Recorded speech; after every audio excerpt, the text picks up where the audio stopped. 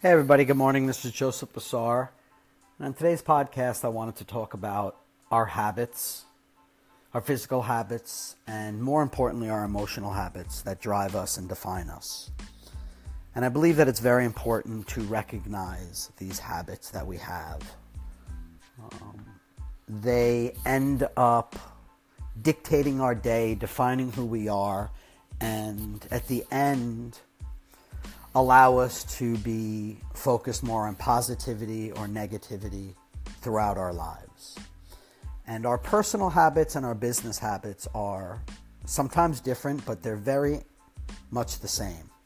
And it doesn't really matter if you have your own business and you work for yourself, so-called entrepreneur, or you have a quote-unquote job that you just go to 9 to 5. Our personal life and our business and our work is very much entwined with each other. They define who you are. So I want us to recognize our habits. And that's a very hard thing to do, to be honest with oneself. So sometimes it's great to ask friends, family, loved ones around you is to let them tell you your habits, notice your traits. And it's important for us to take these criticisms at times and compliments at times with honesty and openness. And at the same time, we could reflect on our own habits. We could start notes, or not a journal, but we could keep a piece of paper in our pocket that we write down every half hour, every hour, every 2 hours, how we feel. Not a journal entry, but it could start off with in the morning. What do you feel in the morning? It could be a couple of words. Happy, sad, motivated, lonely, excited. And if you do this for 8 days, say starting in the morning, and then lunch, and then before you go to bed, at a minimum of 3 times a day, you could start to recognize a pattern within yourself.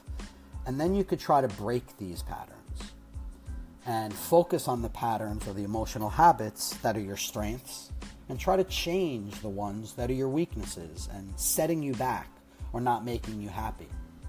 If you're waking up in the morning not motivated, not happy, or lonely, or exhausted, what is causing that? What can you do to change that? If it's your job, if it's something, listen, we all have to get up and work. It doesn't matter what job we have, if it's your dream job or somebody else's job. We have to do what we have to do. But if that bothers you every single day and you're not motivated by the tasks that you have to do, leave yourself an extra 15 minutes, half hour, an hour in the morning to do something that you want to do that makes you happy. If it's a delicious cup of coffee or tea or a certain breakfast or a run or any kind of exercise, meditation, whatever it is, leave yourself time for that in the morning and see what it does and see how it makes you feel, and continue your self-audit and your habits. If you find at 3 o'clock in the afternoon at work, you're exhausted, you're dead, and you're motivated, or unmotivated, try to trigger why that is. And definitely in the workday, try to task manage the things that you need to do and want to do at work, that you don't do the most important things at that time. If you're more motivated at 9 in the morning till 12, do the important things that you need to get done then. Do the less rigorous things that need to be done at those times that you're becoming exhausted. A lot of us as human beings get lethargic or lackadaisical in those afternoon hours. It's natural. So don't leave the important part of your daily tasks till then. And try to fill them with times. Try to find something at that time that'll make you happy. And even if you're in a 9 to 5 job, it could be a song. It could be so many little things that make you happy. And go through this and break the emotional habits and focus on the emotional habits that make you strong, that make you you. The benefits in that are tremendous. You'll get more done throughout your day. You'll achieve more in business, and more importantly, you'll just be freaking happy. You'll just get through this life that we all have to get through more motivated, more content, filling your time with stuff that you want to do. I truly believe in being selfish. I believe it is the most important thing. And we can be selfish without hurting others. Selfishness doesn't mean hurting others. Be selfish without the expense of others. Be selfish for the expense of you in your personal life and your business. It's very important. And the people around you, your wives, your husbands, your friends, your family, your kids, they will admire that. It will motivate them to find their selfishness, to find their qualities that define them and make them happy. These are really important tactics. I've run a business that I chose to go into, opening up a photography company. I'm going on over 15 years now. And for so long, I feel like I haven't achieved the level I've wanted to achieve. But in retrospective, when I look back, it's all relative. I've supported a wife, a kids, 2 kids, and a life for over 15 years on a dream and a job that I wanted, that I created by myself with my family. That is success. And I have to focus on that, and what I've realized is I'm motivated by never feeling like I have enough because I always want more. But what I'm trying to do is fill the void, not with resentment, anger, or envy that I don't have enough, but to motivate me to just want more. Because for me, I'm realizing that it's the game towards the goal that I'm motivated by, not the goal. I don't want to stop. I don't want to ever stop. There will be a time in my life where I have to stop. I'll be old, I'll be dead. Then I could rest, then I could stop. There's so many things I want to do. There's so many things I want to say. There's so many things I want to see and hear. And I realize that that is what motivates me.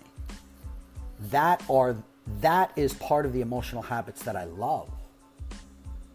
And to turn that anxiety into a positiveness for myself. And it's very important that I've been recognizing this at 45 years old very recently. And part of it is these podcasts, by just getting outside my head and speaking my mind. And I truly hope that this reflects on somebody else, and if there's 1 in a million people that recognize and feel the same, that's great. I would be truly blessed to resonate a connection with somebody else out there by these silly words that I speak. But for right now, they're good for me. They're allowing me to focus on my habits that matter and to bring in the water in my glass that I want it to be filled with. Because our glasses are half full, not half empty. Your life is the greatest life because it's the only life that you have. And make it your life. Make it your business. Make it your business to enjoy your life. Recognize your habits. Change your habits. Don't fall back on, I am who I am and that's all it is. That's me.